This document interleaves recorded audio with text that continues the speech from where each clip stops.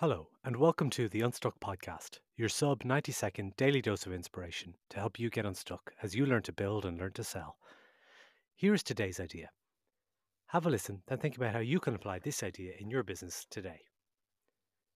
Beware deaf selling. A perilous trap in sales that is often overlooked is deaf selling. Deaf selling is the act of pushing products without truly understanding your customer's unique challenges and desires. It silently sabotages your efforts. Deaf selling is a random shot in the dark, hoping that something sticks. But the truth is, it rarely works. Your customers aren't generic, their needs are nuanced, just like yours. To break free from this cycle, embrace empathetic selling. Listen, understand, and tailor your offerings to fit like a glove. It's not just about making a sale, it's about listening and forging a connection.